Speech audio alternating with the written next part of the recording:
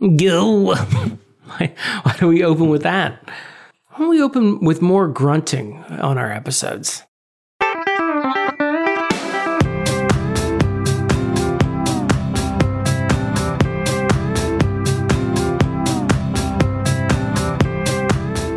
What's your favorite quote from Clueless that you remember? Oh, goodness. Rolling with the homies. Yeah, balls flying at my face. Is that a line from this movie? As if that's a movie. Oh, I like it when she says Calvin Klein because she says it in a very specific way. It's Calvin Klein. It's Calvin Klein. Okay. I've only seen this once. That's why I'm struggling. Hey, Damon. Yeah. Welcome to Your Inner Child is an Idiot. This is the podcast that you and I do together. Oh, okay. It's where we look back on things from our childhood and see if they're any good. First, I'm hearing about it. What we'll do is we'll revisit things from our childhood and see if they were any good. And, hold on, I'm writing this down. My name's DJ, just in case you forgot. Should I say my name even though you've said my name? Yes. I'm Damon. You already said that. You already said that. I shouldn't say it again. No. Okay. Now I made it weird. Hey, listener. Hello. We're actually talking to you now. We're going to talk about Clueless today. Sorry, that was terrible. Should I just do that whole thing again? No, keep it. It's all great. They're our friends. Like equals. Like friends, Jerry. Today we're talking about Clueless, 1995? Oh, thank you. I thought you were just waving. Alicia Silverstone. Stacey Dash. Stacey Dash. America's favorite conservative voice. Brittany Stacey Murphy. Dash. Donald debut Faison. Of Brittany, Donald Faison, a very, very young, but still looking almost exactly the same Paul Rudd. Dan Hedaya, not looking very young. No, looking like a pit bull, like usual. Yeah, looking like a college mascot. Yeah. You haven't seen this movie since the 90s, is that what you said? No, that's not what I said. So, first off, how dare you? That's why I asked. I've seen it once. It's one of those movies that just was not a movie I saw. I said I was sorry. And I was forced by my lover to watch it. Okay. Recently? Somewhat recently, like maybe 2 or 3 years ago. Okay. So this is pretty fresh on your brain. And I think I annoyed him because what my skill is, as we've covered in previous episodes, is recognizing other actors by name.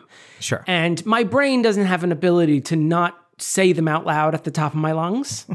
So I think this movie is rife with character actors from previous movies in the older roles, and then a lot of like up-and-coming stars in the younger roles. Wallace Shawn, for example, is in this. America's favorite lateral lisp. Yes. Actually, frontal lisp. Dan Hedaya, like I just said. Mm-hmm. The sexual enthusiastic friend on Look Who's Talking. Gotta hand it to her. What? She plays the history teacher. That's right. I didn't even put that together. She might actually hold on. A little quick research for everybody. Let's do some quick research music. What's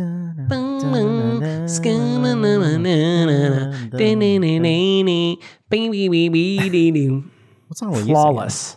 You know what I like about it? It's flawless. No, she's not the person I was thinking. Twink Kaplan is the woman from Look Who's Talking. Oh, okay. She plays, I think, like the history teacher or one of the teachers in this movie. Yeah. Okay. And what's her name? R.I.P. Brittany Murphy? Yeah, Brittany Murphy is in it. Yeah. I mean, I guess this was a breakout role for Alicia Silverstone, but she had been in at least some of the Aerosmith videos already, right? By the time this movie came out? Yeah, at least 2, right? Because I think she was in 3 total, 3 or 4. Yeah, it's a trilogy. I know a lot of people our age know this, but like, do the kids who still know who Alicia Silverstone is, do they know about the Aerosmith videos? Like, is that lost to time, or is that, like, those were a very big deal as well? We must have talked about those during Armageddon. And probably Lord of the Rings, because I remember them. Liv Tyler was in them. As a young male of burgeoning sexuality when those came out. Burgeoning heterosexuality as well. Yes, those were very important. That was target audience for those Aerosmith videos. Yes. I mean, you're already watching an Aerosmith video, so they might as well put in some live women. Including the lead singer's daughter. Ooh, what are you thinking? Yeah, I'm trying to think, like, would there be a specific age range of people who'd be aware of Alicia Silverstone, one but not the other, but not aware of Aerosmith? Because, no offense to Alicia Silverstone, she's a storied actress with many roles under her belt, but her heyday was very much the mid-90s. And so I'm trying to think would kids even know her today? They probably know her mostly as the mom from the most recent Babysitters Club. Canceled Babysitters Club.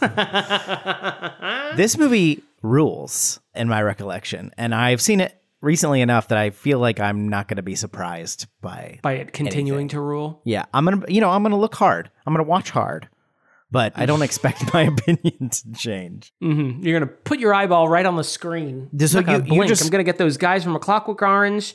Just tape my eyes open and just put the little eye droplets. I'm gonna watch the hell out of this movie. Yeah, this meant nothing to you growing up. This movie, so we have nothing to talk about here. No, and I don't want to hold it against Clueless, but Clueless was a wide-ranging, many people loved Clueless, but a lot of the people I associate with loving the movie Clueless were the people in my high school that are best described as stone cold bitches that I did not like. Mean girls, to use the language of a slightly later time. Yeah. So I had a predilection to avoid those type of movies out of just projecting. So I tended to avoid Clueless. And I will admit, I missed out on a lot of fun movies because sometimes those girls had good taste. Not in boys at my school, but in movies sometimes. Right, in movies. And this is one of those that, like, because of the age that I was when it came out, and like it could have easily fallen into like, that's a girl movie, I'm not going to watch it. But because they had so many Stone Cold Foxes in it. Mm-hmm. You can be a Stone Cold bitch or you can be a Stone Cold Fox. Those are the two routes. Those are the two choices. Or Stone Cold Steve Austin. Those are the three options for Stone Coldedness. Austin 3:16, which means please watch Clueless. Be kind, rewind. It's a very specific Bible verse for his Bible. I still don't really follow the Stone Cold thing. He seems like a fun guy, though, actually. He does.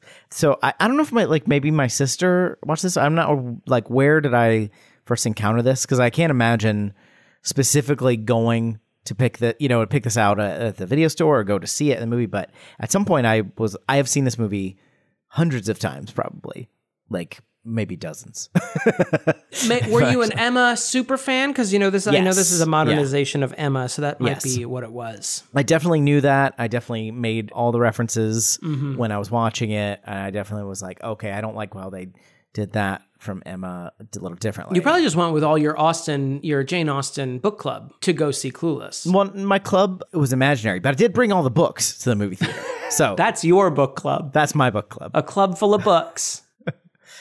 Okay, well, I mean, I don't want to spoil your verdict, but did you like it when you watched it a couple of years ago? I can't remember, DJ. We'll just have to find out. Okay, together. great. I mean, I do remember, but I'm keeping a secret. Okay, it's a secret.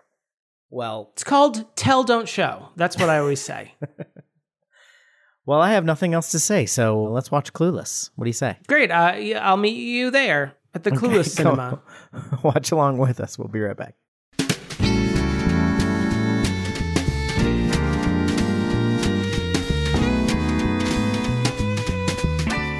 Hey, Damon. Yes? Do you think if Cher Horowitz were living in the present day, she would support any of our favorite podcasts on patreon.com? Especially patreon.com/Your Inner Child's an Idiot. We'd be one of her favorite podcasts, obviously. Yeah, but I mean, are we talking about Act 1 Cher Horowitz or Act 3 Cher Horowitz when she gets really, worldly and trying to do the right thing? I definitely think Act 3... And this is the right thing. This is the right thing, yeah. This podcast is definitely one of the things that you should be as concerned about with, Bosnia, pollution, and a podcast, a form of media that won't exist for another 25 years. I do think Act 3 Cher is more likely to, support her local NPR station, which is similar to what we're doing. Hard-hitting, important reporting with a slight liberal bias. And we both have smooth, smarmy voices. And this is expensive. Coming in to you. We're talking about Clueless today. If you're just joining us. That's it. I didn't have anything else. I was hoping that you'd cut me off, but you didn't. So be like Act 3 Cher Horowitz. YourInnerChildIsAnIdiot.com will lead you to Patreon page, and you can what? Patreon.com/Your Inner Child's an Idiot. Are you explaining a 301 redirect to everyone? What is going on here? Support the show. Just do it or don't. It's fine. Ads. How ads work. Do it or don't. That's implied, ad. You know that the Clueless... I remember that there was a Clueless TV show that some of the cast returned for, but it ran for 3 seasons. I did not remember the Clueless TV show at all until Did you discover Googling. it? Oh, okay. Everyone returned except for Alicia? Alicia. Well, Alicia was busy. I think it sounded like she was under a studio contract or something. There was some like reason, which, you know, could be fake. Like she could have just been like, I don't want to do this. Even Wallace Shawn, Julie Brown, and Twink Kaplan came back. I'm sorry. Who's that last one? I know, it doesn't read as a name. Your brain doesn't register it as a name, but her name is Twink Kaplan. You might know her better as Mrs. Geist. Okay. All right. Twink Kaplan. I'm going to need you to stop saying Twink, even if that is her name. And you might think, oh, you know, maybe her parents didn't know. No, she was raised by Tom of Finland, so he knew. Who's that? Someone's laughing. You may not be laughing as a heterosexual, but someone's laughing. Should I do like a, hold up. Like we have people in the studio? But one person. like talk soup or something? Just 6 guys standing around me. Hey, everybody, we watched Clueless. And let's see. I think I can recap this one. Do you need me to do it? I'd love for you to do that. Okay. Cher Horowitz is a rich young socialite high school student in the hills of Beverly. And she's a bit shallow, but over the course of the movie, she learns that, hey, maybe I should care about other people. But mostly it's because she has a crush on her ex-stepbrother. So she does some things to improve other people's lives. She improves the lives of Matchmaking mostly. matchmaking. A new student named Ty, Brittany Murphy, comes and she helps give her a makeover, helps her find love, helps the people suffering in Pismo Beach, and learns to be a better person. And then gets to eventually, I assume, do it with her ex-stepbrother, Paul Rudd. No questions there. Happy ending. I guess. Yeah. Let's get into it. Yeah. We've already covered Twink Kaplan in the first part. Yeah. Yeah, we got a murderer's row cast here. We got The very idea. Go on. Alicia Silverstone. Yep. That's one murderer. We got Stacey Dash. Yeah. That's another murderer. Wallace Shawn. How dare you? Inconceivable. Absolutely. Yeah. Twink Kaplan. See, this, if I start counting things like this is where it gets awkward. I just want to point out that 50% of our murderers row is Twink Kaplan and Stacey Dash. It's Paul Rudd. Better. The murderers row is getting better. Dan Hedaya. Yes, my murderer. Is that how my you say his name? I've never said that name out loud. I've never actually. You've seen it on 1,000 movies. I think it's Dan Hedaya. Is what I've always said. That's what it sounds. It sounds right. We got Jeremy Sisto. Oh yeah, Law and Order season 13 to 14. He's Billy and from drops 6 off, Feet Under. Comes back in 17. And don't forget, Jeremy Sisto also played Jesus in the made-for-TV movie Jesus. We also got Julie Brown. Not that Julie Brown. Not the Downtown. Other Julie Brown. The other Julie Brown, who I actually prefer as a Julie Brown. Can I go so far as to say that? When I was a kid, she did a parody of Madonna's Truth or Dare called Medusa, Dare to be Truthful, which me and Jason watched a lot of because Jason was a Madonna, queer. And I was his little brother, so it was just like, I'll watch whatever you're watching. And I remember she does a concert in the Philippines, which she keeps calling the Philippines. And a volcano goes off during her concert, and she keeps performing while ash keeps going in her mouth. It's pretty funny. That's pretty funny. Donald Faison. Yeah. Of Scrubs fame and Clueless the show. That was the one that blew me away, was that Donald Faison came back for Clueless the show. Well, this is, well pre-Scrubs, so he didn't have anything else going on. Right, I guess so. I was just surprised looking at the cast, how much of the actual original cast came back for the show, but not Alicia. Guest spot by Brittany Murphy, apparently. This is all just from to explain Wikipedia Ty's research. sudden disappearance. No, I think in the Wikipedia, I haven't seen it, but like she's playing a different character. So I think it was just like a little wink to the audience. Okay. That's it, right? Little Easter egg. We call that an Easter egg now, and there'd be a 20-minute YouTube video about it. We're going to break down scene by scene. Right. Brittany Murphy's guest spot on the Clueless TV show from 1996. You're right. You're absolutely right. Okay, so I'm going to be very careful here because now I was age appropriate when this came out. So I have these like crush feelings that I remember from when I was a child. But, Look, you know, I've said what I've said about Atreyu in our Neverending Story episode. I feel like you're in the clear to say whatever you want. I'm just going to say Alicia Silverstone and Stacey Dash are very, very cute in this movie. And Yes. Brittany Murphy as well. Mm-hmm. They are very symmetrical, you know. Had an enormous Keep crush. themselves clean. They clean their nails, I imagine. Probably. Never thought about that, but you're probably Well right. scrubbed knees, I imagine. Yes. These Yeah. are the things the guys are into? They're well groomed. Are they friends with Amber or not? I know that they have like a kind of frenemy thing going on with her. Amber is the kind of redheaded lady I got who's the like vibe- the butt of most of the jokes. Yeah, I don't think of it as a frenemy. I think they're sort of semi-rivals, or Amber would wish she was a rival of Cher, as if one might say. But yeah, I think I always thought they were friends. Before I watched the movie, I thought they were friends because Amber was so prominent in the, you know, advertising Promos for the and movie. yeah. And then also she was in the show. And I think based on the screenshots I saw of the TV series, I think they sort of upgraded her to friend because they were like, well, we got this one from the main cast. Bring her in. Yeah. But yeah, I thought they were rivals. They never really express any enjoyment about her. And she seems to sort of clean up after Cher's leavings, specifically Jeremy Sisto. Right.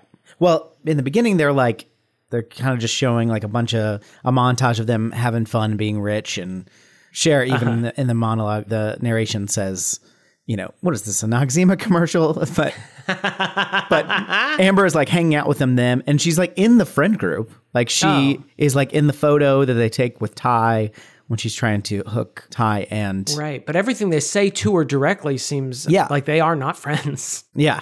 I'm sorry, my plastic surgeon said I can't do any activities where there are balls flying in my nose. And there goes your social We usually life. don't say that first part, but we do quote, "There goes your social life." Mm-hmm. It's a bit of a, that's what she said. You can kind of use it in various No, it's circumstances. Yeah. I feel like I need to explain this more to you. You're not really getting it. I did with the Noxzema commercial. There are a lot of jokes in this that still land, but there are some where I'm like, does that make any sense to anyone even just slightly younger than me? There's a lot of dated reference in this, but it's very like, I still find it like, I didn't forget any of the references. You know, it was so prominent. Like, Right.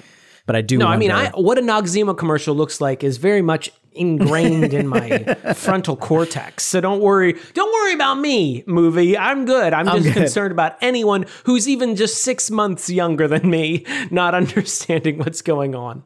I kind of hope they don't, but you absolutely could remake this today with like, she would be an influencer type like today. Yeah. That would I be wouldn't have the absolutely her patience bag. for her. I mean, I feel like one of the genius things about the Cher character is that she toes a line between just being really obnoxious and being a really sweet girl. And I think Alicia Silverstone's performance as Cher really tips the scale into the very charming, you know, winning personality. She has a really good heart, even if she's just sort of a privileged, you know, California girl who's kind of, she's not dumb in any way. I would say ditzy, which I sort of put on a different category. She's not like book smart. But she is smart. Like she almost has, it reminded me a little bit of Calvin from Calvin and Hobbes. Just like she uses words in a way that you wouldn't expect someone like her to use. Yeah. And I find it very charming. Got a good vocabulary, which is actually on her report card. It says very good vocabulary. And then in her geometry score says nice shapes. I did see that. I don't know if that was someone being kind of slightly perverted or if it was just, I don't know what to say about geometry. Nice shapes. Right. I took it as the latter. Yeah, that's more fun if you think about it that way. We also, before I say that, I just wanted to agree with you. I think that she could very well be a completely intolerable main character just by what she's playing. She's playing this like super rich kid who's, like you said, kind of flighty and very full of herself. But the way she plays it, and it's just sweet enough and also funny. That's part of it too. Yeah. She's very charming, even in the beginning when she's kind of an asshole.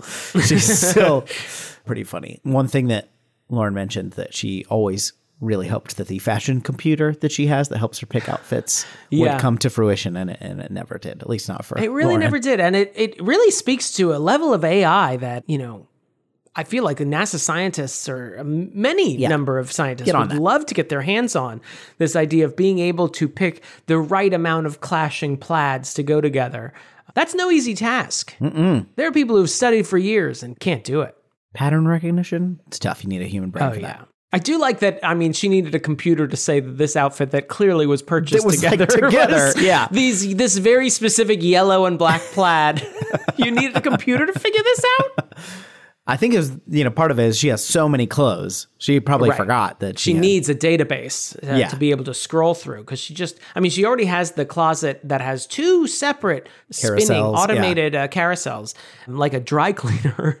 And then she also has this computer system that I can't imagine the updates every time she goes shopping. Oof. I forgot how hat focused we were in the 90s. I gotta say that. I mean, Stacey Dash especially has just a number of hats.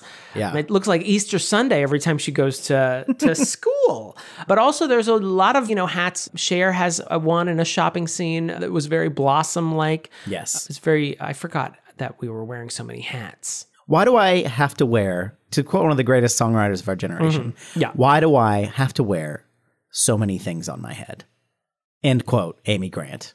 Amy Grant wrote that for the Clueless soundtrack, but, she didn't have the pop culture, crossover effect yet. So they just had to push her off. And she was like, I guess I'll release it on my Christian Contempo album instead. They're like, Amy Grant, she's so 1991.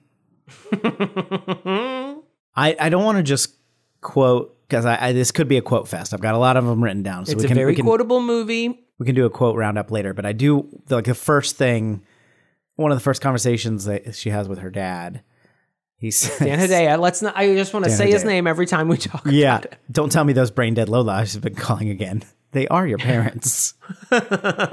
Excellent. Also, wait, while we're on the subject, I just want to say Dan Hedaya plays Grump very well. He's been in a Grump. I mean, he just has that look of Grump. He looks like a Grump, yeah. And in this, my favorite line that actually made me pause the movie was, Ty had just been introduced to the school, and Cher brings her over to the house, and they're sitting down for dinner. They're sitting at the dinner table, and Dan Hedaya's character just walks in, and Cher goes, "Hey, Daddy, this is my friend Ty." And she's about to continue talking, and he just screams, literally screams, "Get out of my chair!" And then she, without saying anything, Ty just gets up and moves to another chair. But that's how he greeted another human being that is gifted with God's grace and dignity. That's how he talked to them.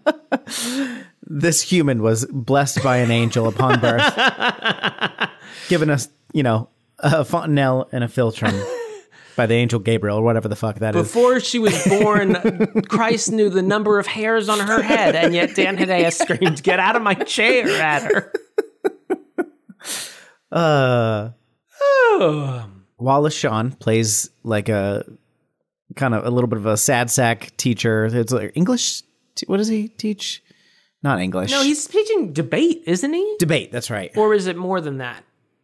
What is the larger class you would be in when you would learn debate? We had a debate class though in my school. Or a speech class. Speech, yeah, that's right. We did have to do debate in English class though too. I don't know, but he's not our English teacher because she gets good grades in English, but then has to fight for this one. I can't remember what class it is, but debate is basically debate, even if it's not forensics. Yeah, whatever. He does get some Wallace Shawn is. I wouldn't say he's underused, but he's a very small part in this, and I appreciated his. I think maybe because I was looking, because I was like, oh yeah, Wallace Shawn is in that. I kind of forgot, and then just kind of paid more attention. And he does get. It's just his reaction to the things the idiot kids do. He's not a pushover, but he does kind of let them just do stuff. Because Travis Birkenstock, played by Breckenmeyer. Flawless name. We forgot him in the Murderer's Row. Oh, yeah. Murderer's Row of Breckenmeyer. You may also know him as not Seth Green. You might also know him as John Arbuckle from the Garfield duology that Bill Murray got tricked into doing. That's something. That is. He was in a lot of 90s stuff, but this is probably the thing I most knew him from, first of all. But he gets what does he do first? He gets an award not an award. He gets the most tardies in the class, and he gives a speech like he won an Oscar or something. And Wallace Shawn just kind of lets it happen and then goes, okay, you're an idiot. Basically, he's not really. You can tell in his head he's like, these fucking kids, but he's just kind of letting it happen, but not in a like Miss Geist gets bowled over But like, Yeah. he seems like he's like, no, but yeah, you can talk for a minute. What do I care? Right. I took it as like, he's kind of a hard ass grade wise, obviously, as part of Right. the plot, but he seems like I took it as he genuinely likes the kids. I almost Yeah. said loves, but that's not true. He likes the kids, but he's not a pushover when it comes to grades. He will still grade you tough. Right. But he seems to like them enough that he's not like, shut up, get off of my, he's not like pushing him over. It didn't feel like he was being a pushover, but it also didn't feel like he was completely put out by by Travis. I want to call him Travis Bickle, but that's a completely different character. Travis Birkenstock. He's kind of like amused by, Cher's very zero researched speeches, but Yeah. well delivered. And he's always like kind of amused, but is also like, that does no. Yeah. He will still give you a fucking D minus for it. Right.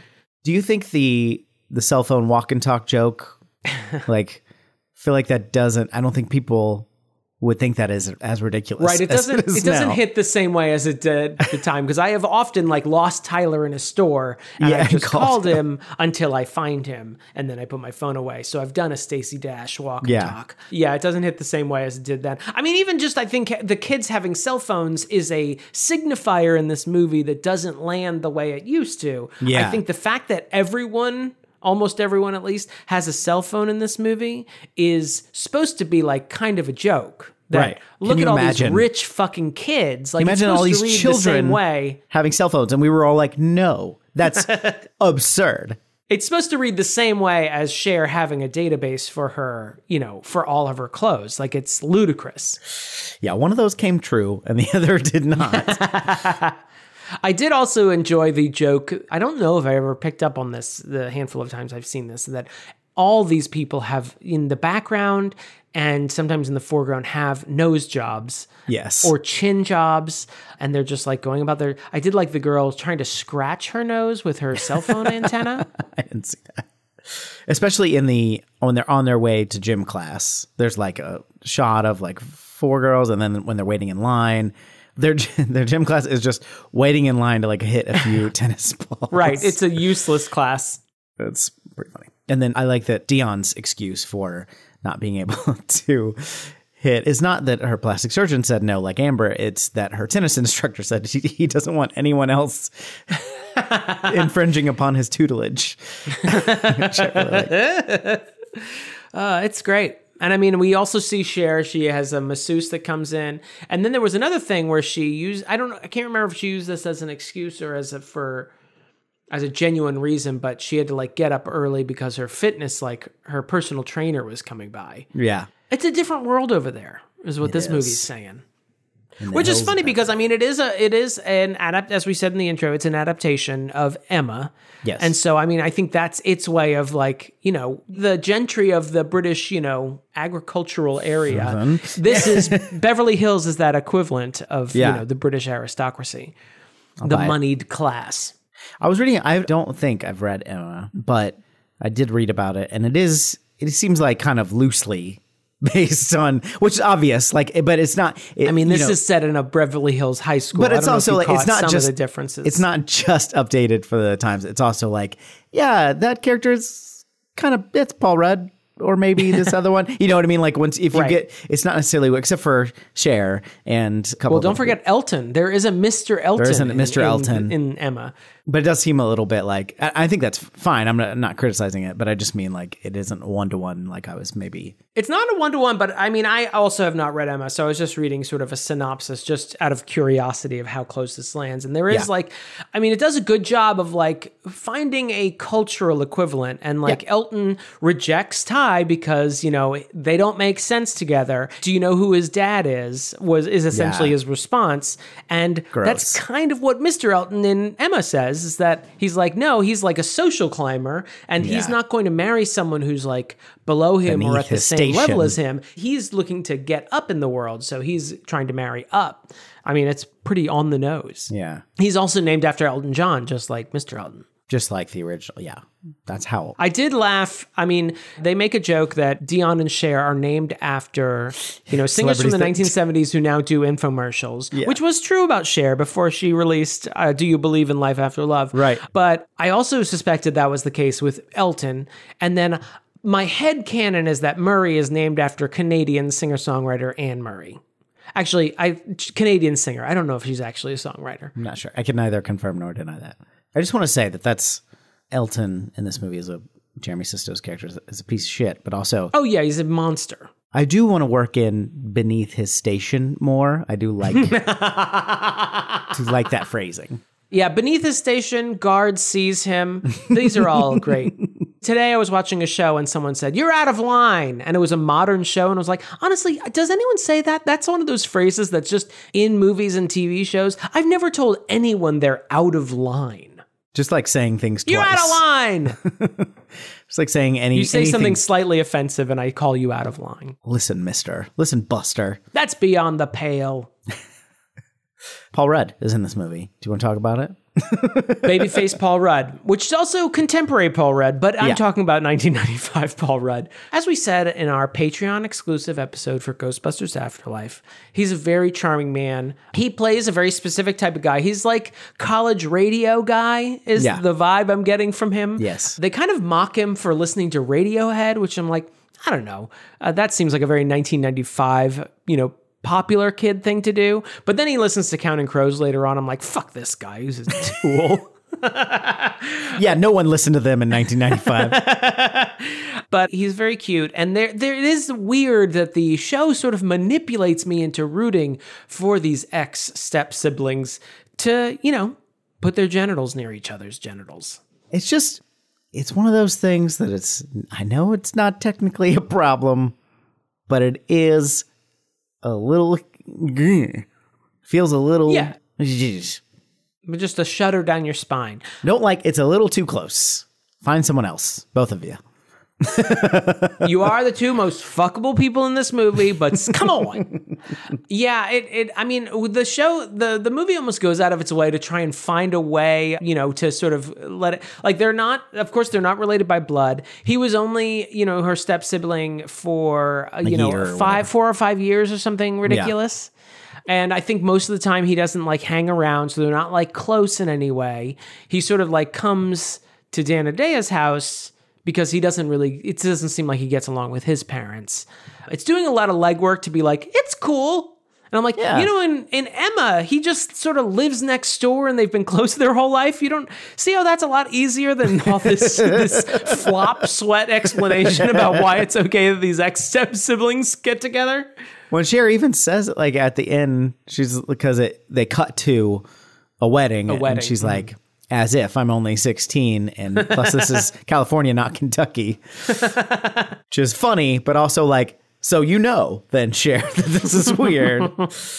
I mean, it's not illegal. You know what I mean? Whatever. If they were to get married, they would establish themselves as a couple and, only if someone asked the specific question, how did you two meet? Which is a question you get asked less and less as you are a consistent couple. Right. Eventually you wouldn't have to mention that you once, had the same legal guardians, but not blood parents.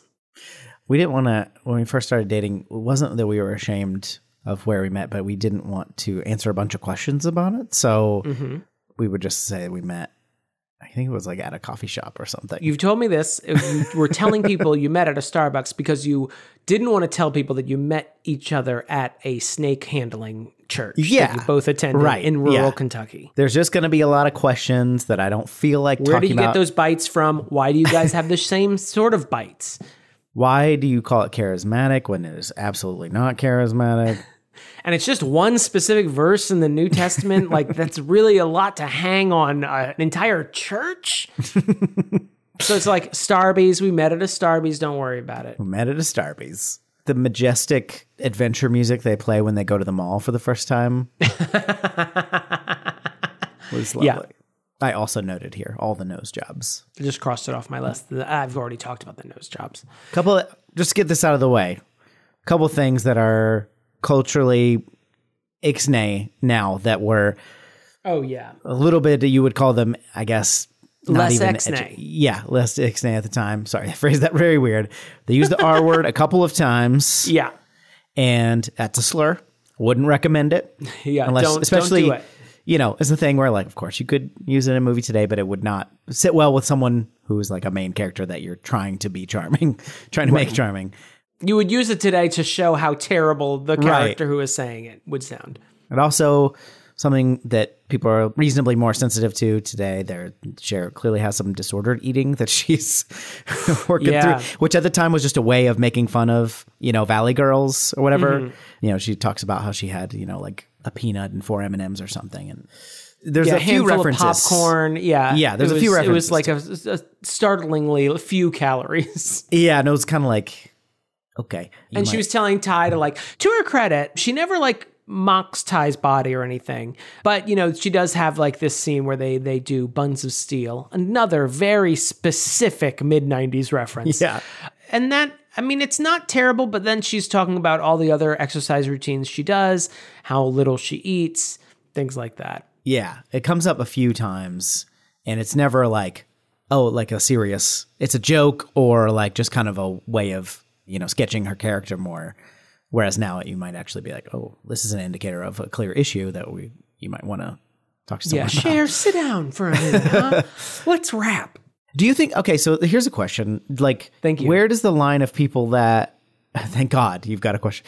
I would have been able to tell it was a question because your voice would have gone up at the end. But thank you for prepping me ahead of time so I could brace myself. I have a giant question mark that I always just bring down in front of the screen. So this is playing on the sort of Valley Girl thing. I know she's not from the Valley; she's from Beverly Hills. But that sort of very specifically trope, not from the Valley. That's an hour away. Everywhere in LA takes 20 minutes. That's another thing that hasn't aged well. That's a lie. I've been to LA. Yeah, we were just there. That is not true. But that's the thing that specifically in the 80s and then into the 90s, the Valley Girl thing, which is mocking people from California. And they do people get that now? I guess they had that sketch not that long ago on SNL where the people were talking about, I'll take the 405 to the 5. Just a similar thing. Well, there was a Valley Girl movie. I had to confirm this. I was like, did I dream this or did I see it on a pop-up video? But it was the latter, thank God. All information I gathered from pop-up bubbles has been tattooed in my brain. I can't remember my boyfriend's middle name. Pop-up video. 1983 was Valley Girl, which was a play, I think was the first wide-reaching, here's the stereotype of the Valley Girl, the likes, cause, whatever. Wasn't that there was a Zappa song too? Or something? Oh yeah, that sounds familiar, right? Yeah. But this almost I feel like that movie was definitively making fun of Valley Girls. And it feels like this movie is just trying to, it's a little bit winking and nodding and nudging and what say no more. But it also feels like you're supposed to relate to these Valley Girls. You're it's almost they're not so bad. They're just being teens. Yeah. So your rural Nebraska teens are so cool. They're so much better. Right. They're different kind of idiots. Right? We roll it. So, I feel like it's almost like Valley Girl, the 1983 movie, introduced the idea and then Clueless sort of almost took the, not the edge off, but took the sort of stigma away. And it was you know what, just be yourself and you can say and as if and whatever and loser and you can do the W with your hands, just whatever. It is kind of it is mocking it, but also celebrating it. I just said whatever while making fun of Valley Girl. I just realized that I had engaged in the trope while talking about it. Well, and there's there are absolutely, the sort of surfer dude kind of thing. There are male versions of this, but it's also deeply rooted in misogyny too. Just anything a woman does, oh, I hate your vocal fry or whatever. You know what I mean? There's some reason that I, can make myself feel better as a man, because you're talking when I could be talking. Why is this happening? Yeah. Maybe I'll talk louder. Maybe she needs me to explain how conversation works. Remember when nose rings were rare? We make fun of Dion's nose ring a little bit. She sneezes. Right. Well, this is prior to What If God Was One of Us, which really, brought the nose ring into the canon. It is charming to see these things. Like one of us. I feel like this is right on the line, and I was a little confused. There were, I think, Donald Faison's character, Murray, which makes him sound like he's going to a deli to get soup. But Murray, he has a tattoo. He has a chest tattoo, not a chest like we would have today in this current age we live in, where it would be across the clavicle. He has just one right over his nip. But I was like, what high schooler has tattoos in 1995 specifically? Like now, yeah, of course they all have them. But in 1995, I feel like that was very rare to see a teen with tattoos. But I'm also not a Californian teen, as Hollywood kept reminding me whenever I was watching a teen movie, and I was like, why are these kids at school, but they're in an outdoor space? Like all my common area spaces in my high school were like indoors, nondescript, corporate prison, chic. Yeah. Why do they get to eat? Why are they always like Pizza eating Hut? Outside? Yeah. Why is their pizza not square? I don't understand. And government issued. Yeah. Oh, Hollywood. Oh, Hollywood. Hollyweird in a way. Wow. Oh, you know what? I forgot to mention this when we were talking about Paul Rudd. He's cute. He's charming. He's got nice eyelashes. But here's the thing, and this proves that he's a serial killer. He puts when he's making a sandwich, he puts his mayonnaise on the luncheon meat? On the meat. What are you, Jeffrey Dahmer, you freak? That was the weirdest thing. Is there anyone I was blown away when I once watched a person make a bowl of cereal and they put milk in the bowl and then poured cereal into it. And I was like, what are you doing? There is an understood recipe for making a bowl of cereal, and it's not what you're doing. Or people who put like cream in their cup and then pour coffee into it. I was like, are you... Take a giant sip of water, then throw the pill in there. Just let it like dissolve in the water. What are you doing? What are you doing, man? What are you, just eating raw meat off the bone? What are you, when one of I'm those not like around? pitcher trap plants? What are you doing? Sorry, I couldn't come up with that. But I watched him do that. It haunts me to this day. I remember it from that bothered me when I was a kid. I remember like, what is he doing? And it's one of those things where, actors love to have like stuff to do, right? It just helps it seem more normal. So you're not just like standing in room and talking. So, but I love that when it's weird, because they're not really doing, they're doing the thing, but what they're actually doing is acting a scene. And so sometimes they'll do really weird choices. Sometimes because it's like actors aren't actually human in a lot of cases. Right. They're weirdos and they've been, surrounded by yes men. But in this case, it feels like just like an awkward thing. And he probably, even after he did it, he's like, why did I do that? I hope they don't go with this edit. So we did 35 other takes. Surely they're not going to use the one where I put the mayo directly on the ham. Bizarre. Also, they had a Dan Hedaya. There's part of me that wishes I was Cher Horowitz, because he has a whole refrigerator drawer full of ham. You see that? That was like he probably takes that bin to the grocery store and just says, fill it up. Fill it up. Weigh the drawer, tear it, and then start just filling it with ham, and I'll pay whatever the difference is. Don't forget to zero it out. The drawer does have weight. Yeah, that's the tearing. That's the tearing. I just want to say, it reminded me, him putting the mayonnaise on the luncheon meat. It is sort of the equivalent of people in movies wearing glasses taking their glasses off. Yeah. It's like, no. I know you want to do something with your hands, but that is wrong, and I feel like you know it's wrong. The only time I take my glasses off is when I do this. Which I do. When someone asks you to do a recap of a movie you didn't enjoy and you have to take your glasses off to rub the bridge of your nose. It's no spoiler, but might have done that when we had to watch The Crow. Let's see what else. Elton loves the Cranberries. Yeah, he has to get his Cranberries CD before someone... What did they say? What did he use? Before someone snags it. Snags it. And then he was also singing along to the Cranberries in the car when he's trying to woo Cher. Yeah. Jeremy Sisto, he is a very particular looking man. This is him at his handsomest because he still has got that 21-year-old skin. But everything, his eyebrows are odd to me. They're like little triangles or something. They're like that. If you draw a little mountain, you're just quickly drawing a landscape and you draw a little mountain, just like a little, like a little part, 2/3 of a triangle, just like a carrot. He's a weird looking fella is what I'm trying to say. What I'm trying to say is this thing he can't control makes him humorous to me. And he is thus a lesser person. I've knocked him down a few notches. Now I'm the better person. Now I get to drive around singing the Cranberries by myself. I hope he's a good guy in real life because he has that sort of, he always plays someone like kind of weird or lecherous. Like Jesus. Kind of like Jesus. I guess maybe always is not true. I don't know who he plays in. Jesus, I'm just trying to like eat my soup. Stop sitting so close to me. Why do we have to follow you? This is weird. Yes, you told me who your father was. God, I'm just trying to fish, man. Yeah, I get it. Fisher of men. I got it. Good. Yes, Yeah, got you're it. so fucking clever. It was just as clever on Tuesday, too. I just want to point that out. And just because you scream it from the middle of the Sea of Galilee, no one's fucking impressed. You keep pulling that parlor trick out of your back pocket.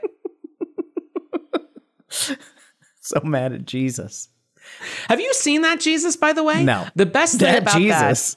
the best thing about that, it's kind of like when someone stupid is trying to say something smart, and so they make choices, and so you know Jesus is tempted by the devil in the wilderness, and in the CBS Jesus miniseries, the devil appears and.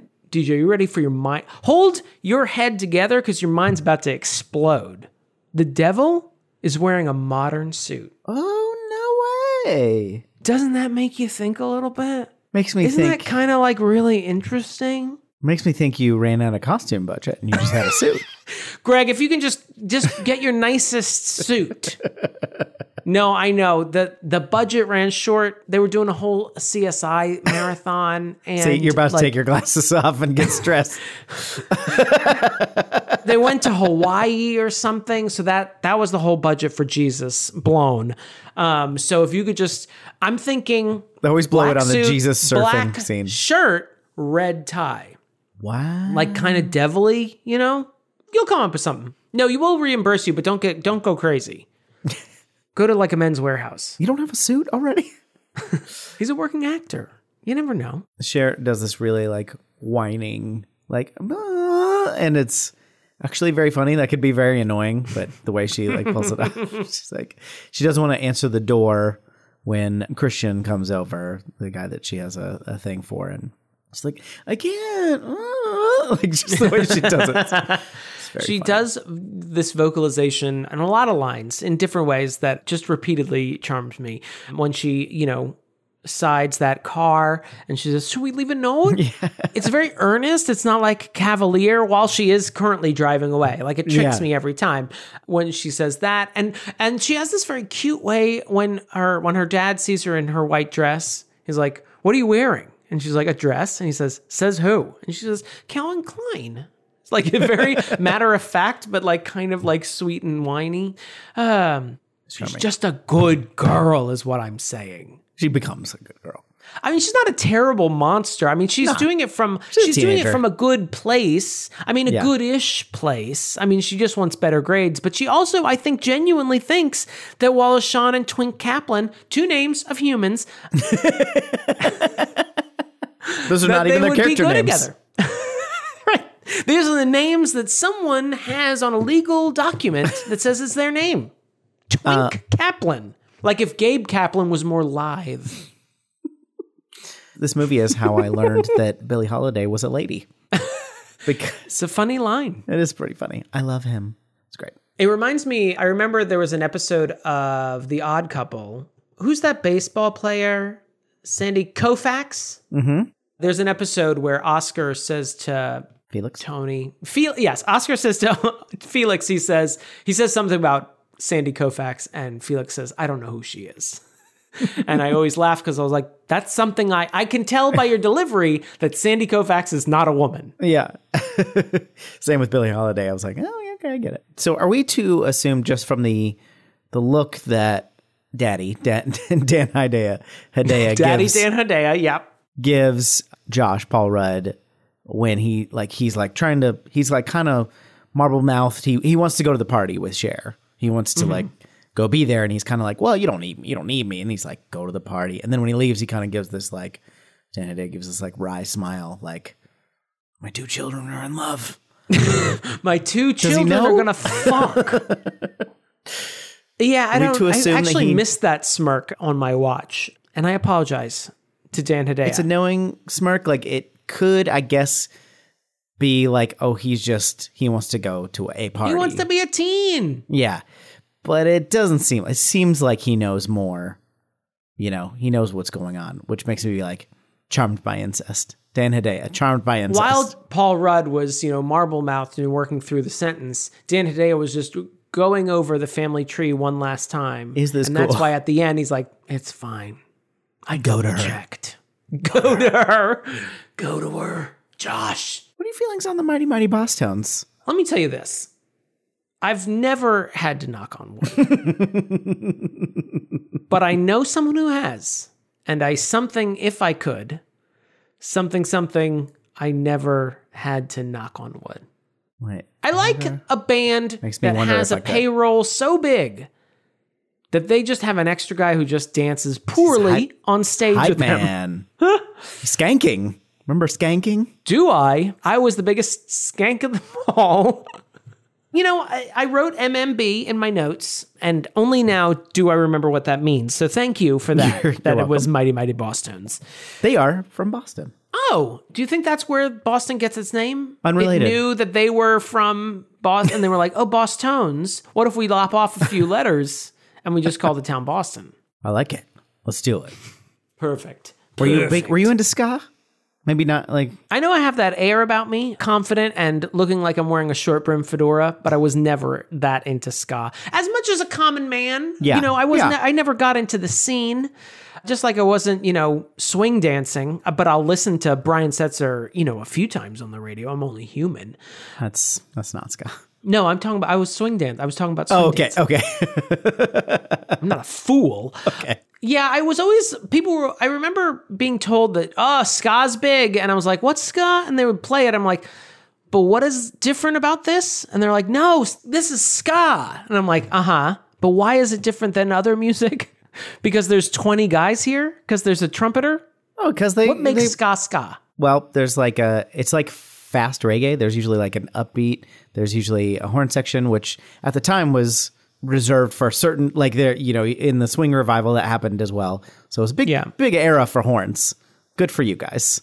They go in and out of favor in pop music. So they had a good time.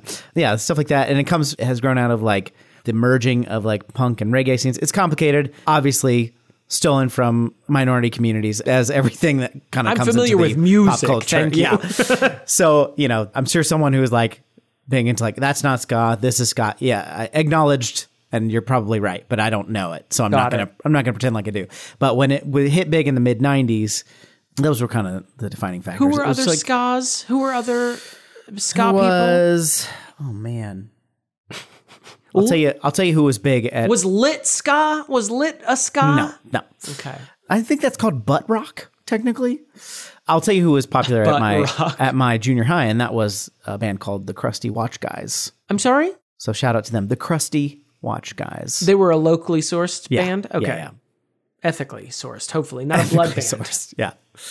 You got to wear your checkered shoes. You got to have a guy skanking, all the whole thing. Yeah. You're wearing trousers, but also maybe a wife beater. Don't say wife beater, an A shirt. Or is that more swing dancing again?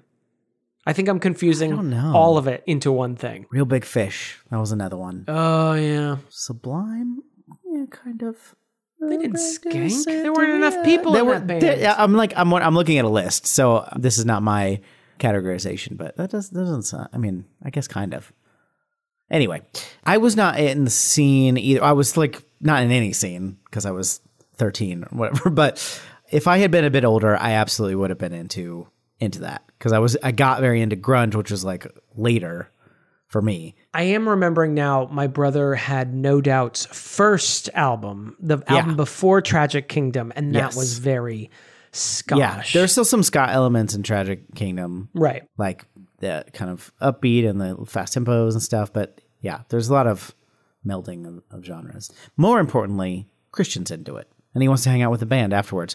Don't worry about it. Which makes it brings up a lot of visions of what the Mighty Mighty Boss Tones might have been into. I had a lot of questions about Christian. Yeah, get into it. I didn't know, as slightly younger, and maybe I should have, called my brother sometime. Call your brother. He wants to hear from you. Call but your I brother. was like, come on. But Dan as Hedaya a wants you to gayman- call your brother. as a gay man, but only slightly younger than this, I was a little confused by what I was supposed to make of Christian, because in certain ways it's obvious that the movie is winking at you, and it's doing it in a very, I couldn't tell if it's doing it in a very clever way so that it's a little under the radar even just to a casual viewer, or if it's engaging in stereotypes that no longer ring true anymore, so I was just mostly confused by Christian, or if they're playing on stereotypes that were never true, and the person who wrote this never met a gay person in their life. It's not that Christian isn't accurate. It's just like, I'm trying to figure out how stereotypical is he supposed to be, because he is very rat packy, which seems very... I don't think that's supposed to be a gay stereotype. I think that's supposed to make him he's very into different. ska music, which is also something I've never seen in my life. But then he's playing Billie Holiday. That's fun. He's reading William S. Burroughs. I'm like, okay, I think I see what you're doing. He's into Tony Curtis movies, specifically Some Like It Hot and Spartacus, which seems weird. He's kind of like a swing kid. Yeah, I guess so. I did enjoy him. He looks like if Jean-Paul Gaultier redesigned James Dean. Like he's all like squished and lips, and he's very handsome, comely lass. Don't say comely. He's got that wavy James Dean sort of pompadour thing. But then also he'll say things like, they'll ask him about Amber, frenemy Amber, and he goes, Hagsville. And I'm like, well, okay, come on.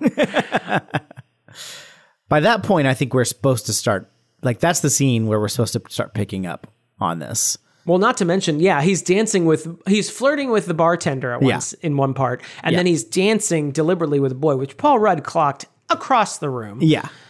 Yeah. And Cher is still not buying it at this point, not understanding. But Murray knew the entire time. Oh, yeah. Well, guys talk. Both Anne Murray and the character Murray knew. Anne Murray always knows. Even from up in cold, cold Canada, she knows. I do think they, like, this, especially this era, it could have been very yikes. Just the reveal of this person being a homosexual, like, that could have been... I'm not saying they handled it perfectly or anything, but, like, it didn't make him seem like a bad guy.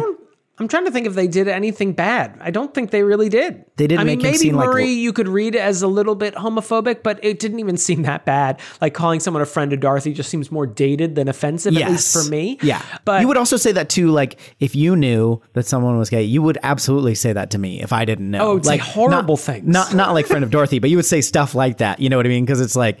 Actually, you'd probably say friend of Dorothy just because that would be funny, because it's so dated. Because I am also dated. I'm also a gay man from 1945. Yeah. It doesn't make it necessarily like, I don't know. I could see a way you could twist it to be upset, but it's not offensive, really. I don't think. No, they don't like treat him badly either. Once he comes out, he's a friend. He becomes like best friend immediately, and he like helps her in her quest to like become a better person by showing her all the beauty in life. Yeah. I mean.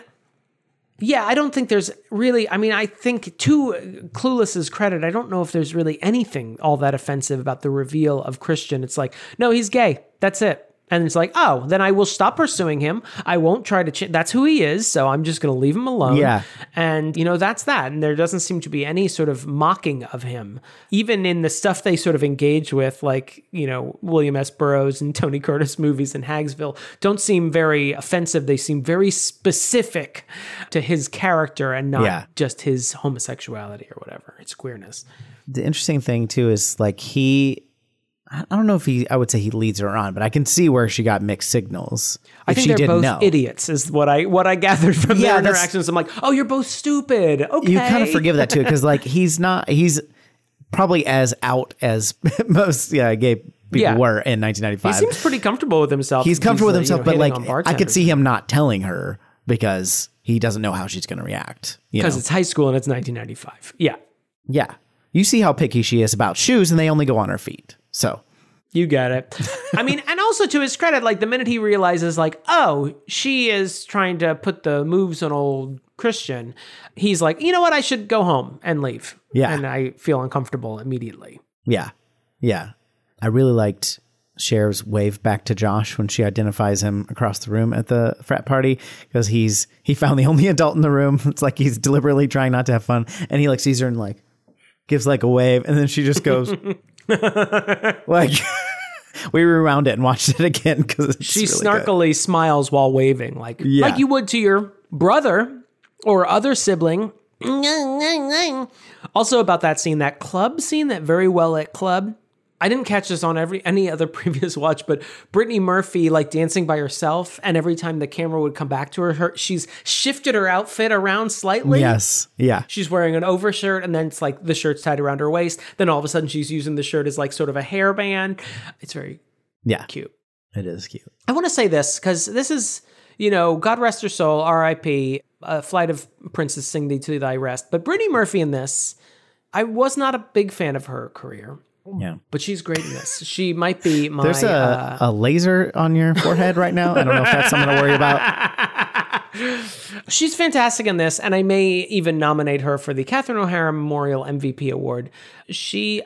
Her accent, she's got that Jersey accent. She's rough and tumble. She says this is the first time she's hung around so many straight friends. Which I felt like, I don't know if that meant what I think it as. I felt like she was like a stoner, and now she was hanging out with straight-laced friends. I don't know. The way they reacted to it. When did straight enter the zeitgeist as meaning heterosexual? I don't know. I think before this. I think before 1995. Well, I know that queer people would refer to straight people, but I also think it was born out of like the hippie culture referring to straight-laced people. Mm. Well, and this was like the first movie of the hippie. Or am I making up queer history? Anyone want to reach out? Well, Christian was the first gay, so... Right. We are all... It's like Adam and Eve. Well, actually, Adam and Steve. We're all born from Christian. Any gay man worth his salt can trace his lineage right back to Christian from Clueless. Them driving on the highway for the first time, Dion accidentally gets on the highway. We were just in LA and Lauren said, she's like, that reminded me of my experience driving in LA, just like getting on the highway, like freaking out. That just reminded me of getting on the highway for the first time as a 17-year-old. I waited a long time to get my They are not good drivers, admittedly, too. Yes, they are terrible drivers, but also like that first time you get on the highway is terrifying. There are people that are clearly still terrified by it because they won't fucking merge. I don't know if I have much hymenally challenged. I mean, I think everything the quotes. else. Yeah, do you want to do a quote roundup? Yeah, let's get it out of the way. You want to start? It's like a famous quote from where? Cliff's Notes. It's good. That was my first out loud laugh. Do they still have Cliff's Notes? Today? Yeah. I'm sure it's like a website or something. Yeah. Cliffsnotes.gov. We already mentioned don't tell me those brain dead low lives. Been calling again. They're your parents. Dion and I were both named after famous singers who now do infomercials. I totally paused. I like that one. I already mentioned Get Out of My Chair, which is, my perfect. Second laugh, like loud laugh. Cackling, one might say, witch laugh. Sometimes you have to show a little skin, which reminds them of being naked, which reminds them of sex, which is, I like the psychology of having to explain why people like seeing, attractive people partially unclothed. Cher talking about boys. They're just like these nervous creatures that jump up and slobber all over you. She compares them to puppies. And that's when some kid kind of gloms onto her and she just shoves them away and goes, as if. But that was a very good as if delivery. Because as if is one of those burned out lines where it's it's not funny by itself anymore. But that did make me laugh. It's still great. Yeah. Dan Hedaya, of course, when Christian arrives, full on, Dean Martin. He says, "You think Sammy Davis Jr.'s death left an opening in the Rat Pack?" And then he says something the usual dad scaring boys away from his daughter, misogyny. But he says, "I have a 45 and a shovel. I doubt anyone would miss you." Just absolutely withering attacks on teenagers. I remember specifically memorizing that because I liked it so much back when I was a teenager. I don't know who I said it to. Kind of scary now to think about. Apparently you're just threatening murder upon people. I don't remember what she's talking about. She says, I was brutally rebuffed. There were a few instances of really good cinematography with otherwise, normal lines. Mm-hmm. When she's at the party, she says, love was everywhere. And the shot is like a guy vomiting into the pool while people are swimming. Would you call me selfish? No, not to your face. I also got a real kick out of Brittany Murphy sobbing while trying to sing Rollin' with the Homies. Yeah. Rollin' with my homies. We already said my plastic surgeon doesn't want me participating in any activities where balls fly at my nose. There goes your social life. Also, he says to her when she negotiates new grades, honey, I couldn't be happier than if they were based on real grades.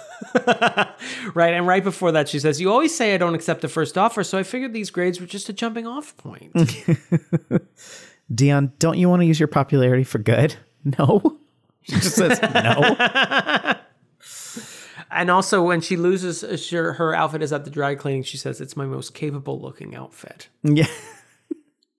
I don't remember the rest of the quote, but Murray says he calls Dion woman and she doesn't like it. And then he has like memorized this block of text where something like some words do have mocking that don't have not necessarily misogynistic undertones. Right. They're not rooted in misogyny. he's like pleased with himself. And then Ty is very impressed. She's like, you guys talk like grown-ups. She's like, this is a really good school.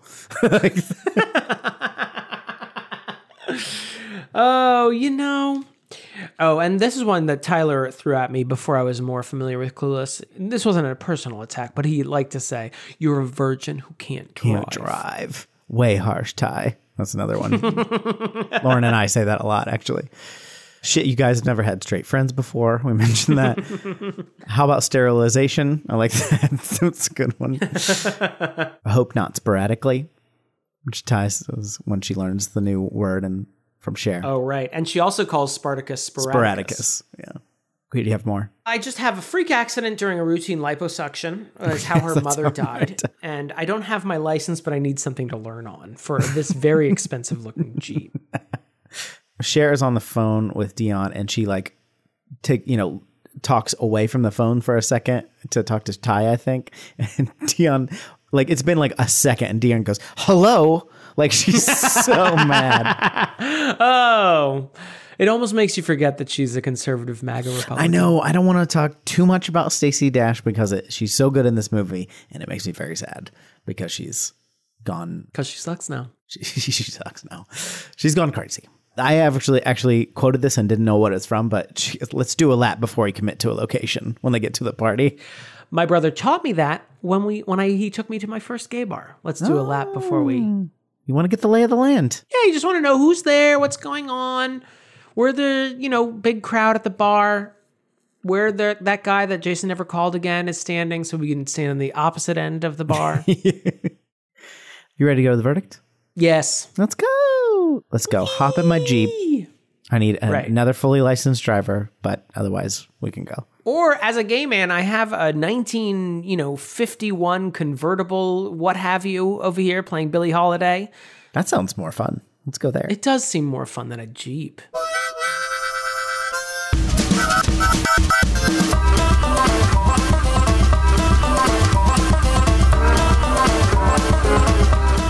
Damon. Fuck you, Jeep. Oh, yeah. Damon. Go ahead. What is your verdict? Your Inner Child obviously is not an idiot. This is a hilarious movie. It's very enjoyable. It's very quotable. It's something, I feel like it's a very Saturday afternoon movie. It's one of those movies you would catch on TBS, very funny, and watch it to the very end every time. You can't get away from not watching Clueless to its end just to see Twink Kaplan get married, I was rooting for her. Yeah, absolutely. I mean, I have no bad things really to say about this movie. I mean, maybe the worst I can say is that, hey, don't marry your stepbrother, but they're not even, they don't share a genetic pool. Their kids will look good. Well, that's for sure. Oh, yeah. I mean, that's a given. Yeah. So, yeah, Clueless. Big surprise. Fantastic movie. Deej? There's some usage of the R word, which some other dated references and stuff. Like, that's nothing quite that egregious, I don't think. But that's bad. But also, like, it was bad at this time, but society hadn't decided it was as bad at that time. So it doesn't get a pass, but you just got to, like, kind of put a little note next to it. But Your Inner Child is not an idiot. And this movie is great. Alicia Silverstone was adorable. I had a huge crush on both her and Stacey Dash. And I think I was right about that. They're adorable. I'm going to stand up for my past self. History has proven you right that these attractive women were attractive. I think I said in the intro that like I couldn't remember when the Aerosmith videos came in. Apparently, Amy Heckerling, who's like the director and writer of this movie, saw one of those videos and like had Alicia Silverstone in mind for this role, which is pretty cool. And lucky that she turned out to be a good actress, I think, because she didn't have as much. I mean, she was good in those videos, but it's a music video. But she doesn't say anything. She didn't say anything. She just flicks a guy off from the bridge. Yeah. Rude. It's a good move. This movie's great. I love this movie. I would watch it again right now, which most of the stuff we watch, I would not. Even the stuff I like. It's just great. There's so many little running bits in it, like jokes. It does like become less jokey as the movie goes on, which makes sense. Which is, yeah. That's how plots work usually. But you've become invested in these characters. You don't want to see them made fun of. You just don't. But the first act is just like jokes, and I really enjoy it. What do you think, everybody? Wait, do you second my nomination of Brittany Murphy? We have to have quorum. I don't know, because she's good. I like Brittany Murphy, and I feel I have the same sort of relationship with her career as I was kind of like, I loved her in this, and then I kind of didn't see a lot else. I've never seen 8 Mile. You didn't see Just Married? I didn't see Just Little Married. Black Book? Didn't see that. So I'm not familiar. And of course, like, obviously her tragic death at a young age, like, made her, like, extremely famous, but in not a way that, like, made me want to go back and watch her whole catalog or anything. She is funny in this. Okay, so, you know, Alicia Silverstone's too obvious a pick. We can't do that. It's got to be an unexpected person. I guess, yeah. I'll second it. Let's do it. MVP. The only competition is Dan Hedaya, and he's just not in the movie that much. Dan Hedaya, yeah, we can't give it to. Get out of my chair. Yeah, you know, we were talking off mic about Dan Hedaya and how much we liked it, but also like in a woman-fronted ensemble, you're going to give it to the only, like, one of the few guys in it. No, we can't do that. We've done it. We already did that. Wait, we didn't do it. It wasn't a League of Their Own, because we gave that to Rosie O, right? I don't remember, or at least I did in our Instagram feed. But I feel like there was another female-led ensemble, and we both picked a man to be the MVP. And the minute we like hung up our little microphones, I was like, "What the fuck is wrong with us?" Yeah, just go by like who tickles, you know, your funny bone, and if you don't think about it, you're like, "Oh, that's kind of shitty." Obviously, like, you know, Alicia Silverstone is carrying this movie, and I think that the ensemble is great overall. No, but they're all great. But Jeremy yeah, Sisto aside. Well, you know, no accounting for Cranberries fans, you know? Wow. Have to let it linger. Do you have to? Do you have to let it linger? Zombie. You gotta get the troubles. The troubles, Deej. Get the little yodel in there. Yeah. It's a little. Yeah. How would you mark that in the music? With just a little. No, just I don't know. Line on it. I've never marked a yodel. I mean, it was just. I don't know. You get a teenager in, and they do the work themselves. You don't have to mark it. Because their voice is changing, you know? Guys? Anyone? Yeah, sure. What do you think, everybody? Your inner child is an idiot at gmail.com. Email us. You can text us or leave voicemail 615-576-0525. All right, let's see. Who goes first today? Every time it hits me like a surprise that we have to do that thing that we do at the end of every episode. Do that. Do you have to let it linger? Okay. I'm ready. Are you ready? Oh, yeah, big time.